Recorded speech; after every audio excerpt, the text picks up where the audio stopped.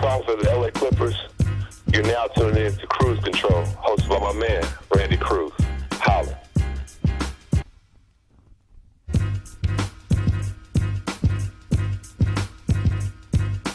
Hey, and welcome to another edition of the Cruise Control Podcast here on iTunes and SoundCloud.com. You can follow me, the host, Randy Cruz, on Twitter at Randy J. Cruz, Randy, the letter J, Cruz.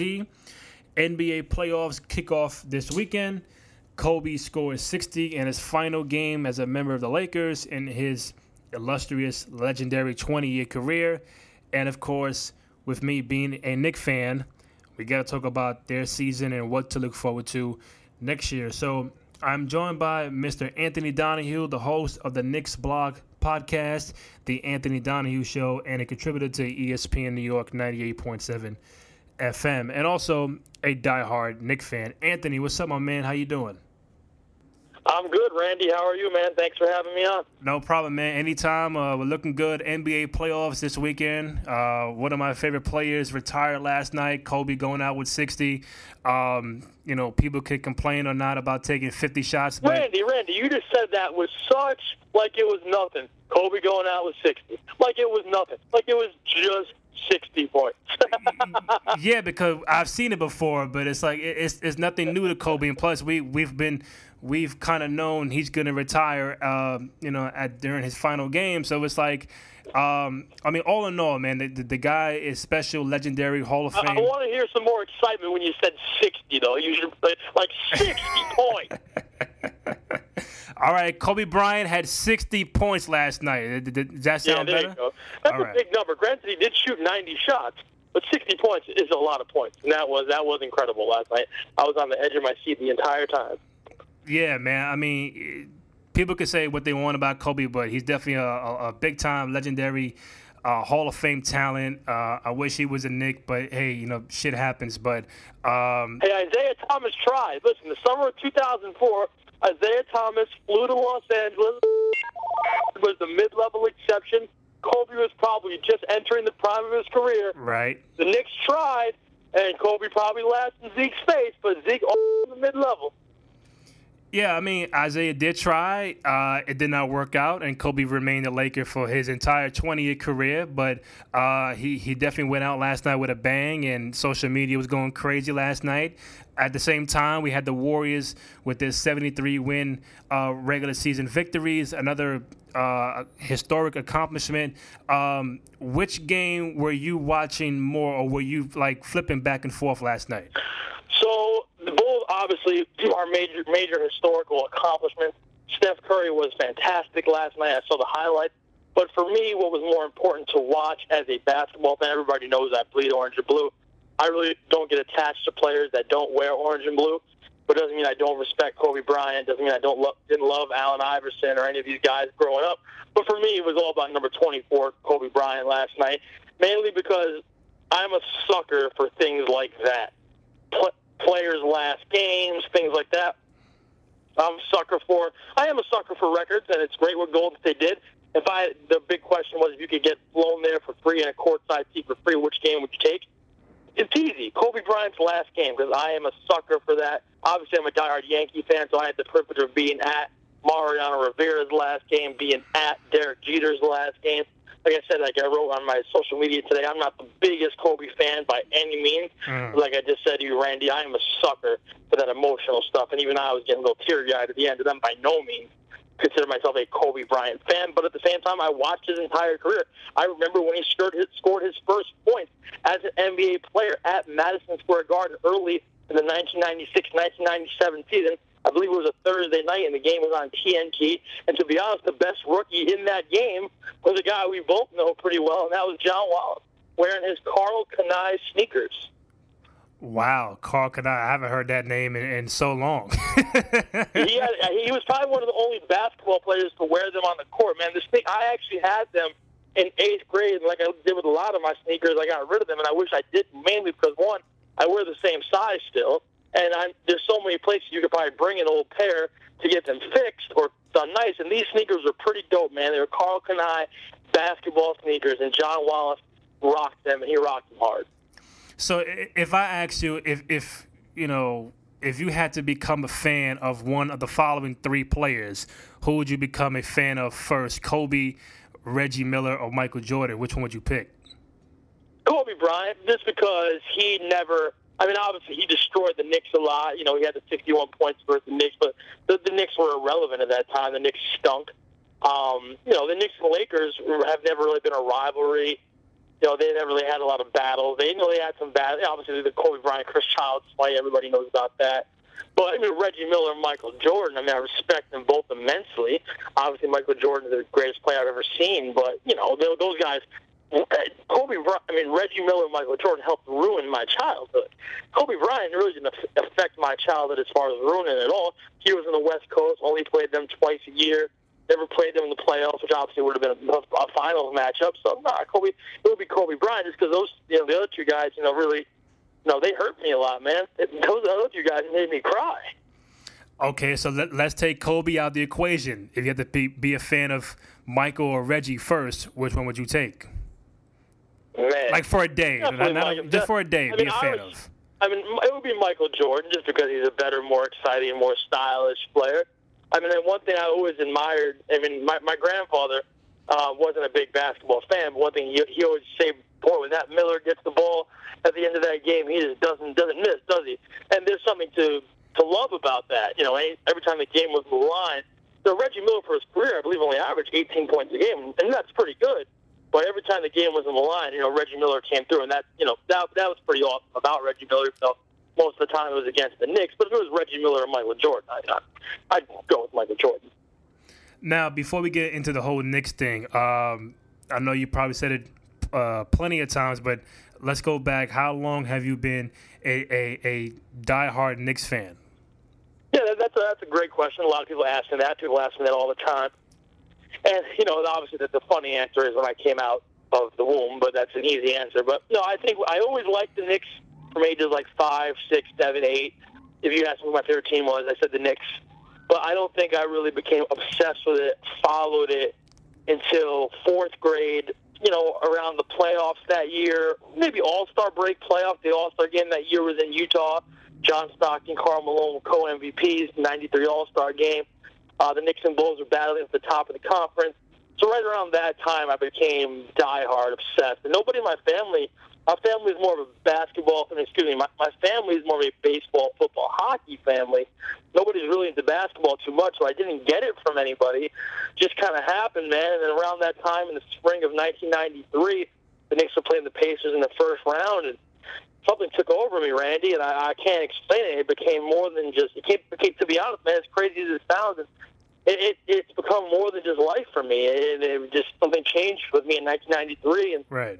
I became, the biggest Knicks fan in the world, man, and it's been a lot of fun. There's been a lot of sadness, a lot of frustration, a lot of happiness, but it happened around there. I said 9 years old, fourth grade, 1993 is when I became obsessed, where it became, I really started to follow it and really realize how much I loved it. Now, you mentioned the key word I was going to mention. You mentioned the word frustration, and you've been a Knicks fan longer than me. I got to be a Knicks fan back in 99 once, Sprewell got on board, and I tell people the same story that before that, I was a big-time Bull fan. So while you're a Knicks fan, I'm a Bull fan during those heydays in the 90s. And you've had, as a fan, more success of going to the playoffs or going to the finals than me. In my time of being a Knicks fan, I've seen like maybe 3 or 4 playoff appearances, and I've seen more 50 losses in a season for the team. It has not been all that great recently. I know we had a couple years in 2011, 12, and 13 and stuff like that, but for majority of the last decade, it has been very frustrating to be a Knicks fan. But going forward, like, how frustrating can it get that every year it's always, will we make the AFC? Will we make a trade? Are we going to have a new coach? What's going to happen? How frustrating does it get every year going into the season, being a diehard Knicks fan? Man, Randy, it's, boy, that was you loaded me up right now. It's a lot, man. It's a lot. And It's very tough. I love the Knicks will in life itself, and one thing I want to say to anybody that's listening that's been following my tweets and stuff in my show the last year, my love for the Knicks hasn't changed one bit just because I've gotten on management, I've gotten on the organization as far as basketball decisions does not mean my love has changed. So let me get that out of the way. So as a kid from 93 to 2001, it was basically championship or bust. So every year ended the same. It ended with a playoff exit, and you really didn't appreciate that particular playoff run until usually later on in the summer. Like even when the Knicks lost in 2000, they got to the conference finals, lost in 6 games, and I didn't get over that till August. And when I got to August, I was like, yeah, that was a fun run.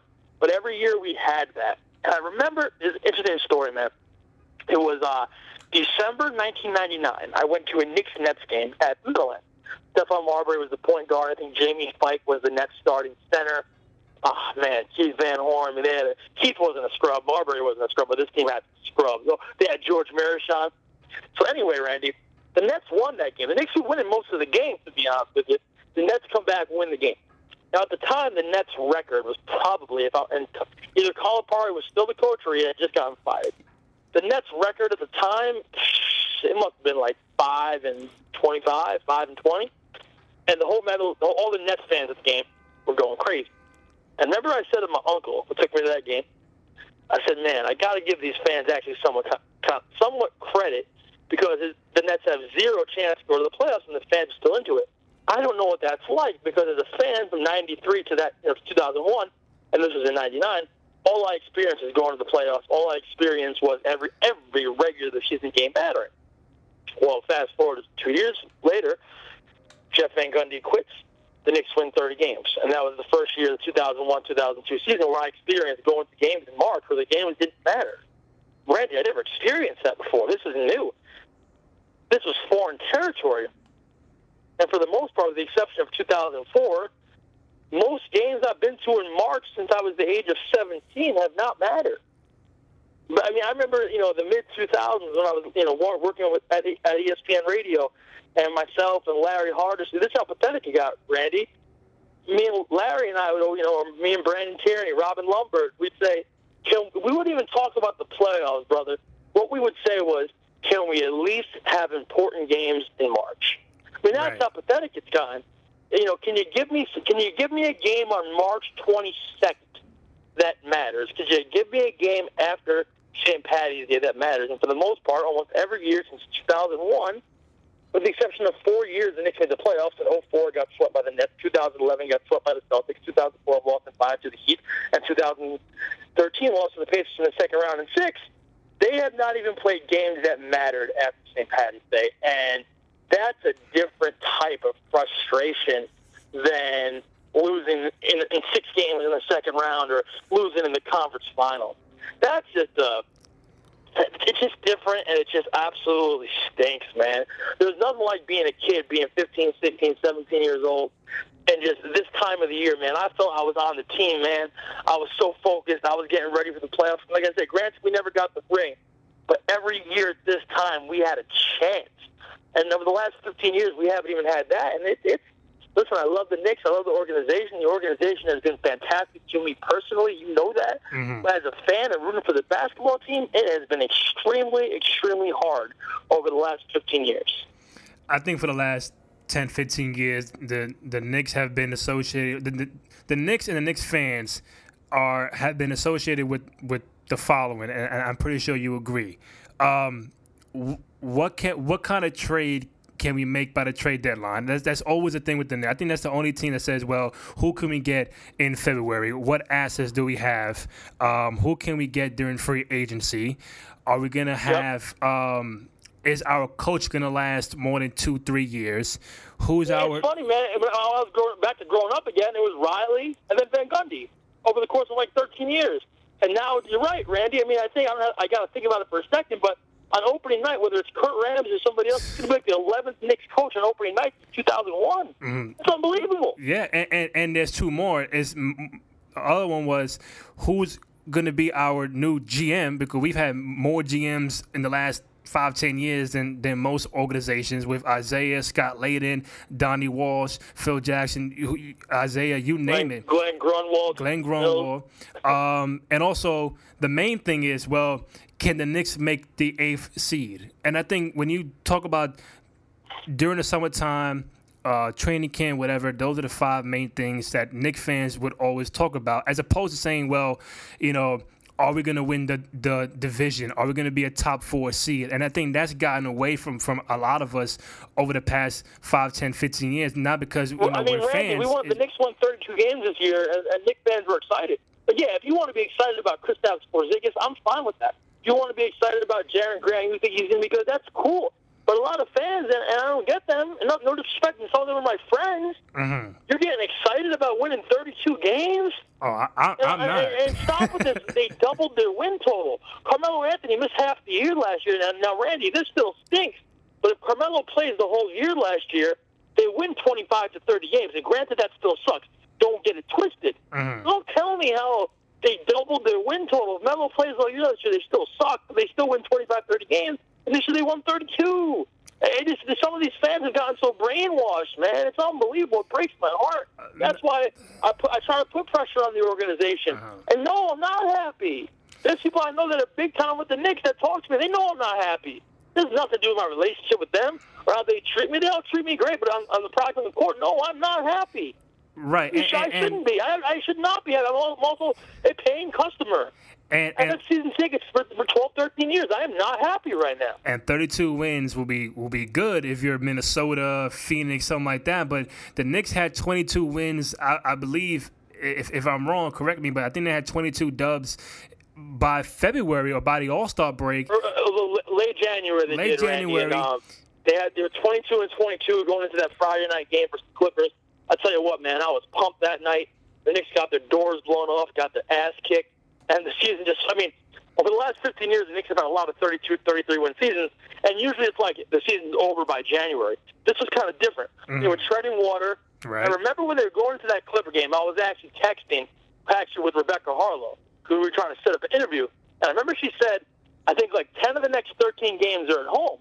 So when she said that, the first thing I thought was, oh, man, we got a chance to get really fat right now. We got a chance to get some dubs. And maybe get 7, 8, 9 games over 500. Well, what happened? We lose to the Clippers, and we lose basically every game after that the rest of the season, and end up going 32 and 50. Yeah, and they went 10 and 28 after that, and it's just like we were there, 22 wins. It sounds good. We were at 500 late January, like you said, and it's like okay, now we can be in that 7th, 8th spot mode like Detroit is right now. And then all of a sudden, Lance Thomas gets hurt. Porzingis wasn't the same player after the All-Star break. Melo sprained his ankle. Melo sprained his ankle in that Boston game. Fisher gets fired. Kurt Rambis comes in.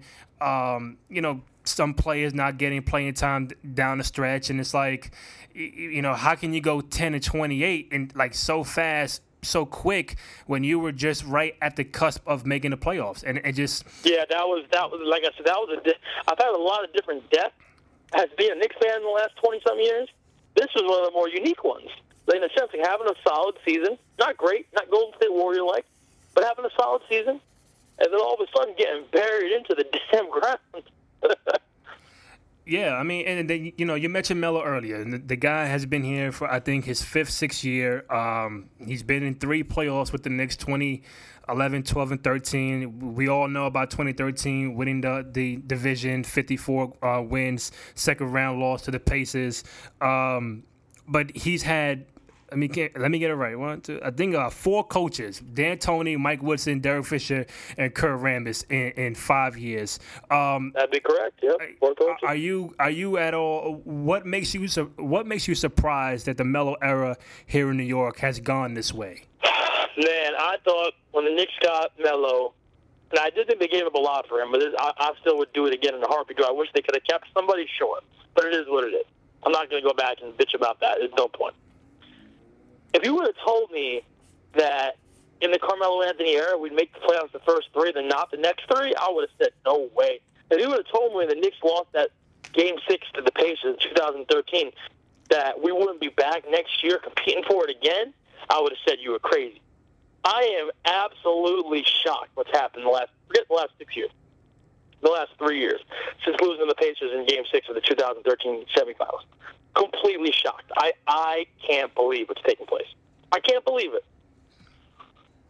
I mean, I can't believe it either. It just, when the deal happened, people were like, well, you guys give up too much. I didn't think it was too much at the time because the resumes did not add up to Melo. Melo was a perennial all-star. He was doing it all that. I think he's still good, though. He's still good. Melo, but you gotta, I don't know, man. And you know what's crazy, too, is that granted he never won the championship in Denver, he was always there every year. And how tough was the Western Conference back then, man? And that's the difference. That's the main difference. Where if Melo can get to the Western Conference Finals in a tough Western Conference, you mean to tell me he can get out the second round in a lower mediocre? I mean, the East has gotten better, but it boggles my mind. I wish I could give you a better answer. I don't. It absolutely. Granted, some things didn't go right with Melo and Amari were supposed to be this dynamic duo. That didn't happen with Amari getting hurt a lot. Tyson Chandler always gets flu every time there was a big game.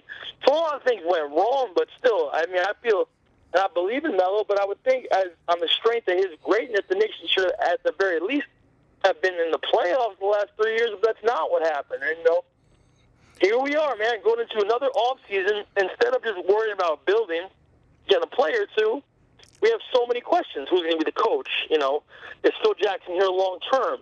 Right. A lot of questions to answer. And plus the fact that we don't have a draft pick this summer in the draft makes it even worse. Right, and that's not Phil's fault. No. It's not his fault. But at the same time, like if we're not gonna make the playoffs, at least we know we have a pick. But that now, was one of the worst trades. There's been many bad trades in Knicks history. And I've talked to people in Toronto, and they said, listen, any team that was willing to take Bargnani in his contract, the Raptors would have given Bargnani for nothing. So why the hell the Knicks gave them 2 first-round picks people in Toronto I've talked to were laughing. They were like, if you were just called the Raptors and said, hey, we'll take Bargnani, the Raptors would have said, you know what, send me a couple pizza pies and pizza suprema, and we'll give you Bargnani. Except here come the Knicks, and we'll give you 2 first-round picks. I mean, it's still mind-boggling, Randy. Absolutely mind-boggling. Yeah, I think it was that trade, and I'm not sure if it was a first or second round pick, but they traded two picks for a Marcus Camby, and I sit back like, you what? Like this ain't Camby from Toronto or early Knick days. This is like washed up Camby, and you're giving up 2, whether it be second round picks. That's still valuable. You give up 2 second round picks for Marcus Camby, and it's like they ended up cutting him after the first year. There you go. So it's like sometimes the decisions is like it might sound good in as a first thought on paper, but when you go back and try to see why the team it is the way it is, Bargnani trade, the Jose Calderon trade that Phil Jackson made, the Camby draft pick trade, and we can go on and on and on, but it's like at some point, when do we stop making those bad decisions and start making some smart ones? And I don't know if Phil is doing that right now. He's doing a decent job, so I can't knock him for that. But there are some choices that he's made that hasn't turned out well. No question about that. You're absolutely right. Now, I know Melo has said plenty of times he's proud to be a Knick. He wears the orange and blue. He wants to retire as a member of the Knicks. But you as a fan, is there a part in the back of your mind that says, hey, I know Melo said that, but if he decides to waive that no trade clause, I won't be too upset at him for doing that? No, I'm 50-50. Like, I want Melo to stay. I hope they can get a point guard and build around Melo, and in 2 years, we're on the float together with Carmelo Anthony going down the Canyon of Heroes, like we've seen the Yankees and the Giants do a few times over the last 15 years. But if Carmelo Anthony decides to waive his no trade clause, I also understand. I wouldn't be mad at him, but I think I do give him credit. He got the money, yeah, but he wants to stay. But, if things don't go right and he wants to waive his no trade clause, I wouldn't hate him. I wouldn't be mad at him. Now, Melo is only 31 years old. We're not saying he's at the end of his career, but, at some point, it's like you got to get some talent in here That's what I'm saying. That's why I'm like, what are they doing? Because I think Carmelo Anthony I think he could play 6 more years, but I think he has 2 or 3 more years left at a high level. So it's like, we got to make this right now. I mean, yeah, Porzingis may not even reach his peak for 5 years, and that's okay. He's 21, 20 years old. We got to make this right now with what we have. And what we have is Carmelo Anthony in his prime. Let's figure this out. Yeah, and like you said, they got to get a point guard. I feel like they got to get a two guard as well. I know there's some free agents out there. Big one is Kevin Durant. You got the Mike Conleys out there, but it's like, who's really out there that wants to come here? We don't know who. Well, the Rondo thing to me, listen, I don't love Rondo as a person. He seems like kind of a toolbox, but he's extremely intelligent. He loves to pass. Carmelo Anthony loves to shoot. I mean, I think they're a perfect match. I mean, I just think I don't like him personally, but I'll learn to like him. You got to talk to Rondo. You have to, man. He had a phenomenal year this year with the Sacramento Kings. I think talking to Rondo is a no-brainer. Right. We'll do it. To talk to a no-brainer, to talk to Tom Thibodeau, to talk to Jeff Van Gundy, to talk to Scott Brooks. But will Phil do it? I don't know.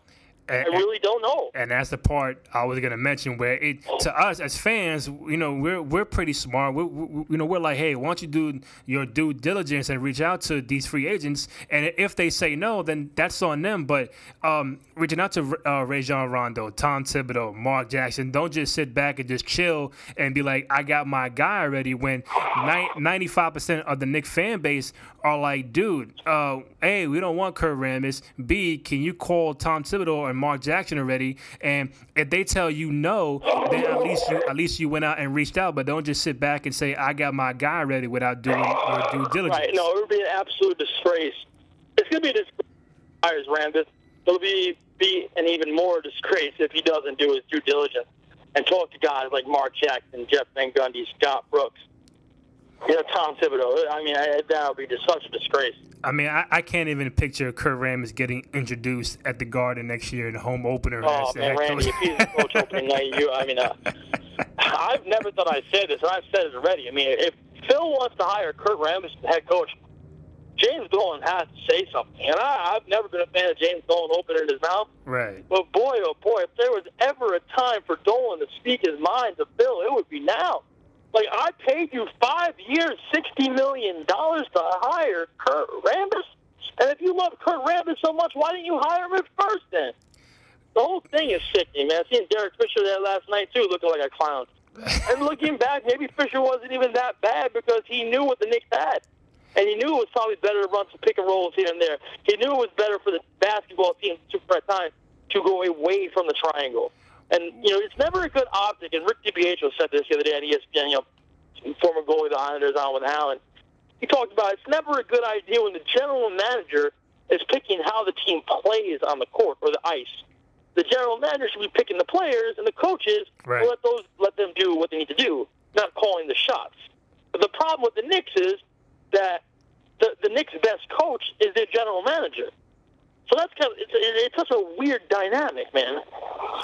Now, do you have a fear that Phil Jackson, let's just say hypothetically, is going to hire Kurt Rambis and be like, all right, I'm going back to L.A.? Maybe. I think if that were to happen, yeah.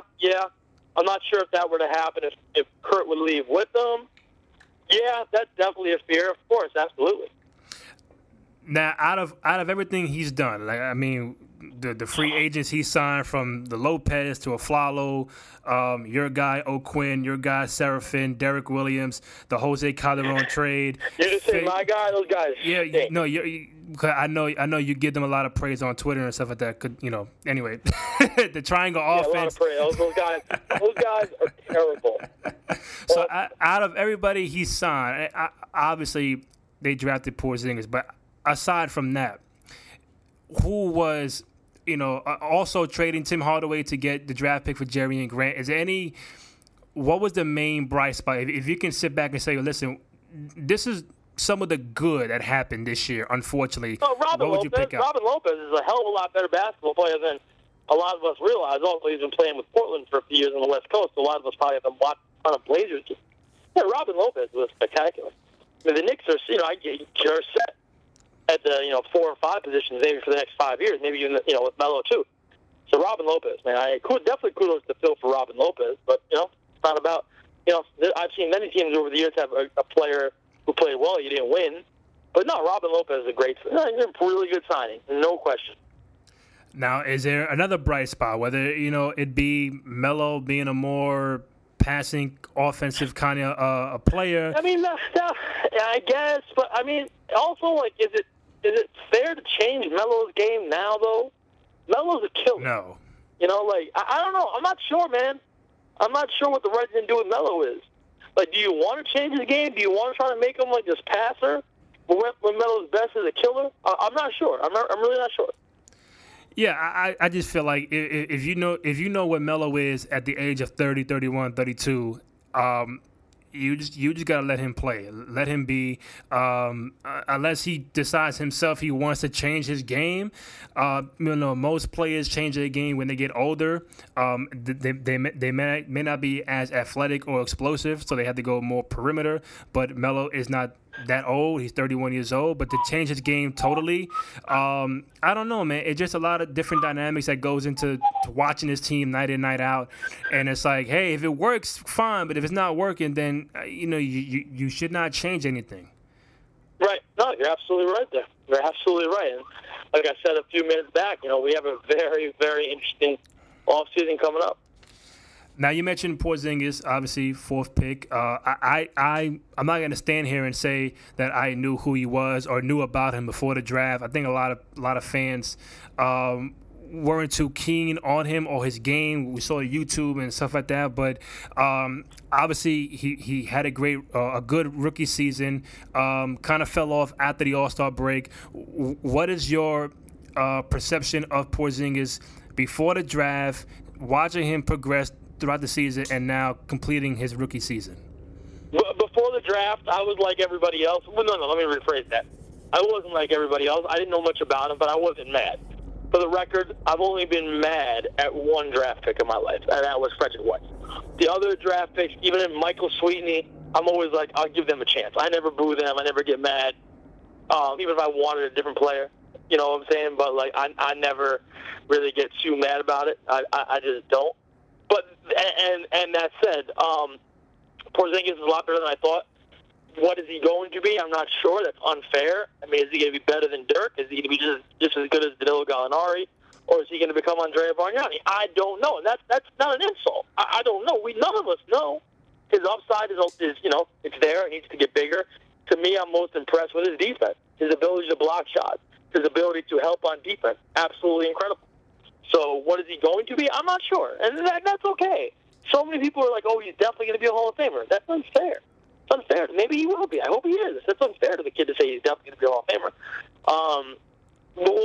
I just don't know what he's going to be long term, but that's okay.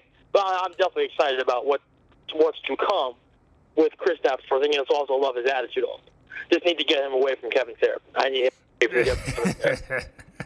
Hey, man, KP is already living the life at 20, 21 years old. I mean, I think when they drafted him, and listen, I was like, okay, so you're not going to get Moutier and some other guys out there. But as time went on, I was like, okay, now I can see why Phil Jackson drafted him. The height, block shots, he can rebound, he can shoot. He still has to learn how to, put the ball on the floor more and be more effective at that, put some more weight on him. I think you will. I think you will learn all those things. I definitely do. I'm very confident. Yes, I mean, so overall, we can all agree that, it was a pretty productive rookie year. The sky is the limit for him. No doubt. I'm very, very excited about what's to come with Kristaps Porzingis. No doubt about that. Right. We know the sky's the limit for him, but when it comes to the team going forward, now playoffs are here. The Knicks are not involved, nowhere near involved. It's another year of waiting for maybe they'll trade for a second round pick or they make a trade somehow.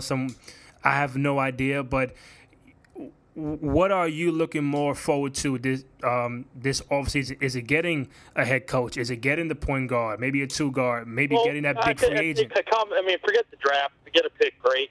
Don't expect it, but we might. It's half and half. Head coach and who we get in free agency. It's that simple. I don't even have to say much more. Head coach, free agency. That's it. So out of the available head coaches, where do you rank? Like, listen, I want this guy first, second, third. Who do I want? That's an easy answer. It's Tom Thibodeau. He's who I wanted the Knicks to hire back in 2008, although I was cool with Mark Jackson. Tom Thibodeau is the guy I want. It's that simple. I don't think they're going to hire him. But if you ask me a question, I'm going to give you an answer, and my answer is Tom Thibodeau. Now, what do you make about all this David Blatt stuff? It's interesting, but it doesn't really do anything for me. Don't see it happening. You know, I don't really think much of it, to be honest with you. I mean, I'm not saying the stories aren't true. I just don't really think much of it. If Phil Jackson re-signs Kurt Rambis, what's the first thing you're going to do or tweet about? That's a good question. I'll probably, because we do live in the social media era, we do have a lot of fun on Twitter and Snapchat, Facebook, Instagram. Lord, who knows what's next? Maybe a MySpace comeback. How about that? Oh, I think the first thing I'm going to do, and it'll be real, I'll probably do, what movie is it from that the dude from 40-Year-Old Virgin does the no? I'll probably do that. But there's that meme, that video meme type thing. What movie is that from anyway? Steve Carell. But he's like, no. I'm lost I'll right probably now. do what movie did he do that in, though? I'm lost right now. I'm trying to think about it on site, but it's not There's clicking. like that video people always post when something bad happens, and it's Steve Carell going, no. Wasn't that ain't that the TV show that he did? Not a movie, right? Wasn't it the TV show? Maybe it's a show. I don't know if it's from one of his movies, whether it's The Office, something like that, right? Or any of that. I'm not sure what movie or show it's from, but it's a video. It's a 5-second video of Steve Carell yelling no. So that will probably be my first reaction, and you'll probably have to find that on my Snapchat. Okay, now will you go to the home opener if Kurt Rambis is your head coach? Yes. I'll go to the home opener if the Devil's coaching. I'll still go to the home opener. Hey man, I really hope they do something where that the Knicks fans, not saying Knicks fans or any fan base can dictate what a team does, but at some point they gotta hear what we're saying because we're all pretty. It seems that most fans, I mean not all, but it seems that most fans want Thibodeau. Well, just wait and see. I'm going to be curious to see when this coaching search starts, or if it's even started already. It's gonna take Phil Jackson to take a step back and stop being stubborn and say, you know what, maybe my way so far has not been going well. Let's take a look at Thibodeau, at Mark Jackson. That's going to take a lot, man. I know. That's going to take a lot for Phil to say that. If he doesn't do that, I think it'll really tarnish what he's done and what he's going to do going forward. And I don't think Knicks fans can really trust him knowing that you're the GM and you're not really doing your due diligence and trying to get the best guy. Well, I think right now Knicks fans are breathing. Well, we're breathing for a minute because hopefully we'll find out who the coach is soon. And then it's free agency. So it's a very interesting and nerve-wracking offseason. I'll say that. I hope it's great, but it's going to be very interesting and nerve-wracking. Real quick, I got these two Twitter questions I'm going to throw at you before you head out. I know I've seen it before. Let me see. From WIRMSS. Yes, that is a Twitter handle.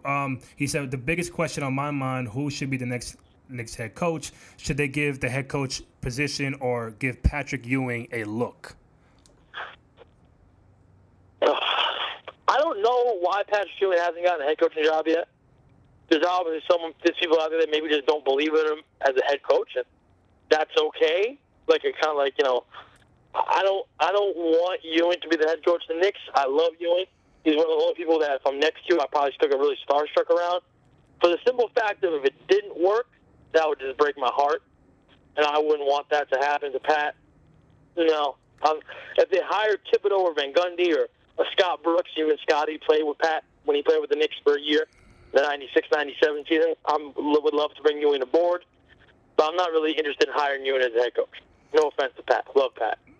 All right, last one. I'm going to paraphrase. I guess when free agency going after a two-guard or point guard, names like Bazemore, Rondo, Jeff Teague, Nicholas Batum, or Evan Turner, what about those guys? And do we go after Pau Gasol? Well, you don't get Powell because you got Robin Lopez, you got Kristaps Porzingis, you got Carmelo Anthony. You're cool with the front line. I mean, if Powell wants to come for dirt cheap and come off the bench, I'm cool with that, but you don't need to go after Powell. Evan Turner's cool, kind of plays in, work boots. He's not that fast. You need to get more athletic in the backcourt because your front court could be set the next 5 years with Melo, Robin Lopez, and Kristaps Porzingis, but it's not that athletic. So you need to get more athletic in the backcourt, like Bazemore. Love DeRozan. Obviously, in a perfect world, I would get DeRozan and Rondo. But it's not a perfect world. I would love those two, if that's possible. Real quick, playoffs start this weekend. Who do you have winning it, or do you see any potential upsets going on in the West or the Eastern Conference? I have Golden State winning the potential upset. It's not going to happen, but the team I see giving the Warriors the most hell if they play is the Los Angeles Clippers. And that's a potential second round matchup. I'm not going to give you a hot take and be like, oh, the Clippers are going to beat the Warriors. I would sound like a fool. But I think the Clippers, if they're healthy, Blake Griffin is playing well, Chris Paul, DeAndre, I think the Clippers, even though the Clippers are 0-4 versus the Warriors this year, I think the Clippers can give them a run. They beat in the second round. And if they don't, that means Chris Paul will go out in the second round for the God knows how many times. And that breaks my heart. I'm a big Chris Paul fan. I don't want to see that. I don't want to see that. Hey, man, it's the luck of the draw. They get the 4th seed. I would love to see Chris Paul in the Western Conference Finals. I love what Portland's done. I don't think Portland has, I think the Clippers will mop them up. I think the biggest intrigue matchups, just as far as what I think can go the farthest, is the Clippers and Portland, and also Miami and Charlotte. Something about Miami and Charlotte has me like, I want to see D Wade and Kimba and Joe Johnson with that addition. So I think that should be, to me, the most interesting series. That's going to be a good series. That's going to, in Boston, Atlanta, I think is going to be very good as well. I could tell you what I'm not watching, and that's San Antonio, Memphis. Yeah, that's going to be San Antonio should win in 4, no doubt. Either way, man, should be a very interesting playoffs. We'll see if the Warriors can win back-to-back championships. But before I let you go, let people know where they can find you on Twitter and the stuff that you do, your radio show, SNY, ESPN, and the Knicks Blog podcast, and, of course, the Anthony Donahue Show. Yeah, no problem. Best just to follow me on my social media, Anthony MSG, on Twitter and Instagram. My Snapchat is Anthony MSGG, 2 G's. Now, if anybody's listening, I think I may have signed up for Snapchat like 3 years ago and didn't know it. And I can't seem to get my name to Anthony MSG because Anthony MSG seems to be taken. But I feel like I may have taken it. I don't know it. So if anybody can help me with this problem, I'll give you a ticket. If you can, anybody listening, they can get my Snapchat name and get rid of this other Anthony MSG, which I think is me. I'll take you to a Knick game next year. On me. It's just stressing me out having to say Anthony MSGG for my Snap. So MSG Anthony was taken too? Yeah, but I think I may have done it a few years ago and not really knew it, I think. I'm not sure. But there's an Anthony MSG on Snapchat that doesn't snap at all. So I feel like I may have signed up for it and not known. No, I'm talking about you, like flipping it, put MSG Anthony as opposed to... Oh, yeah. Maybe. It's something to think about. Something to think about as the days go on. Definitely something to think about. Well, there you go. I think Anthony MSGG can confuse a lot of people out there. Exactly. Anthony, always a pleasure. Again, Anthony MSG on Twitter. He hosts the Knicks Blog podcast on SNY and frequent contributor to ESPN New York 98.7 FM and the host of the Anthony Donahue Show on blogtalkradio.com. Anthony, always a pleasure, man. Thank you, and I appreciate it. You bet, Randy. Anytime, man. All right.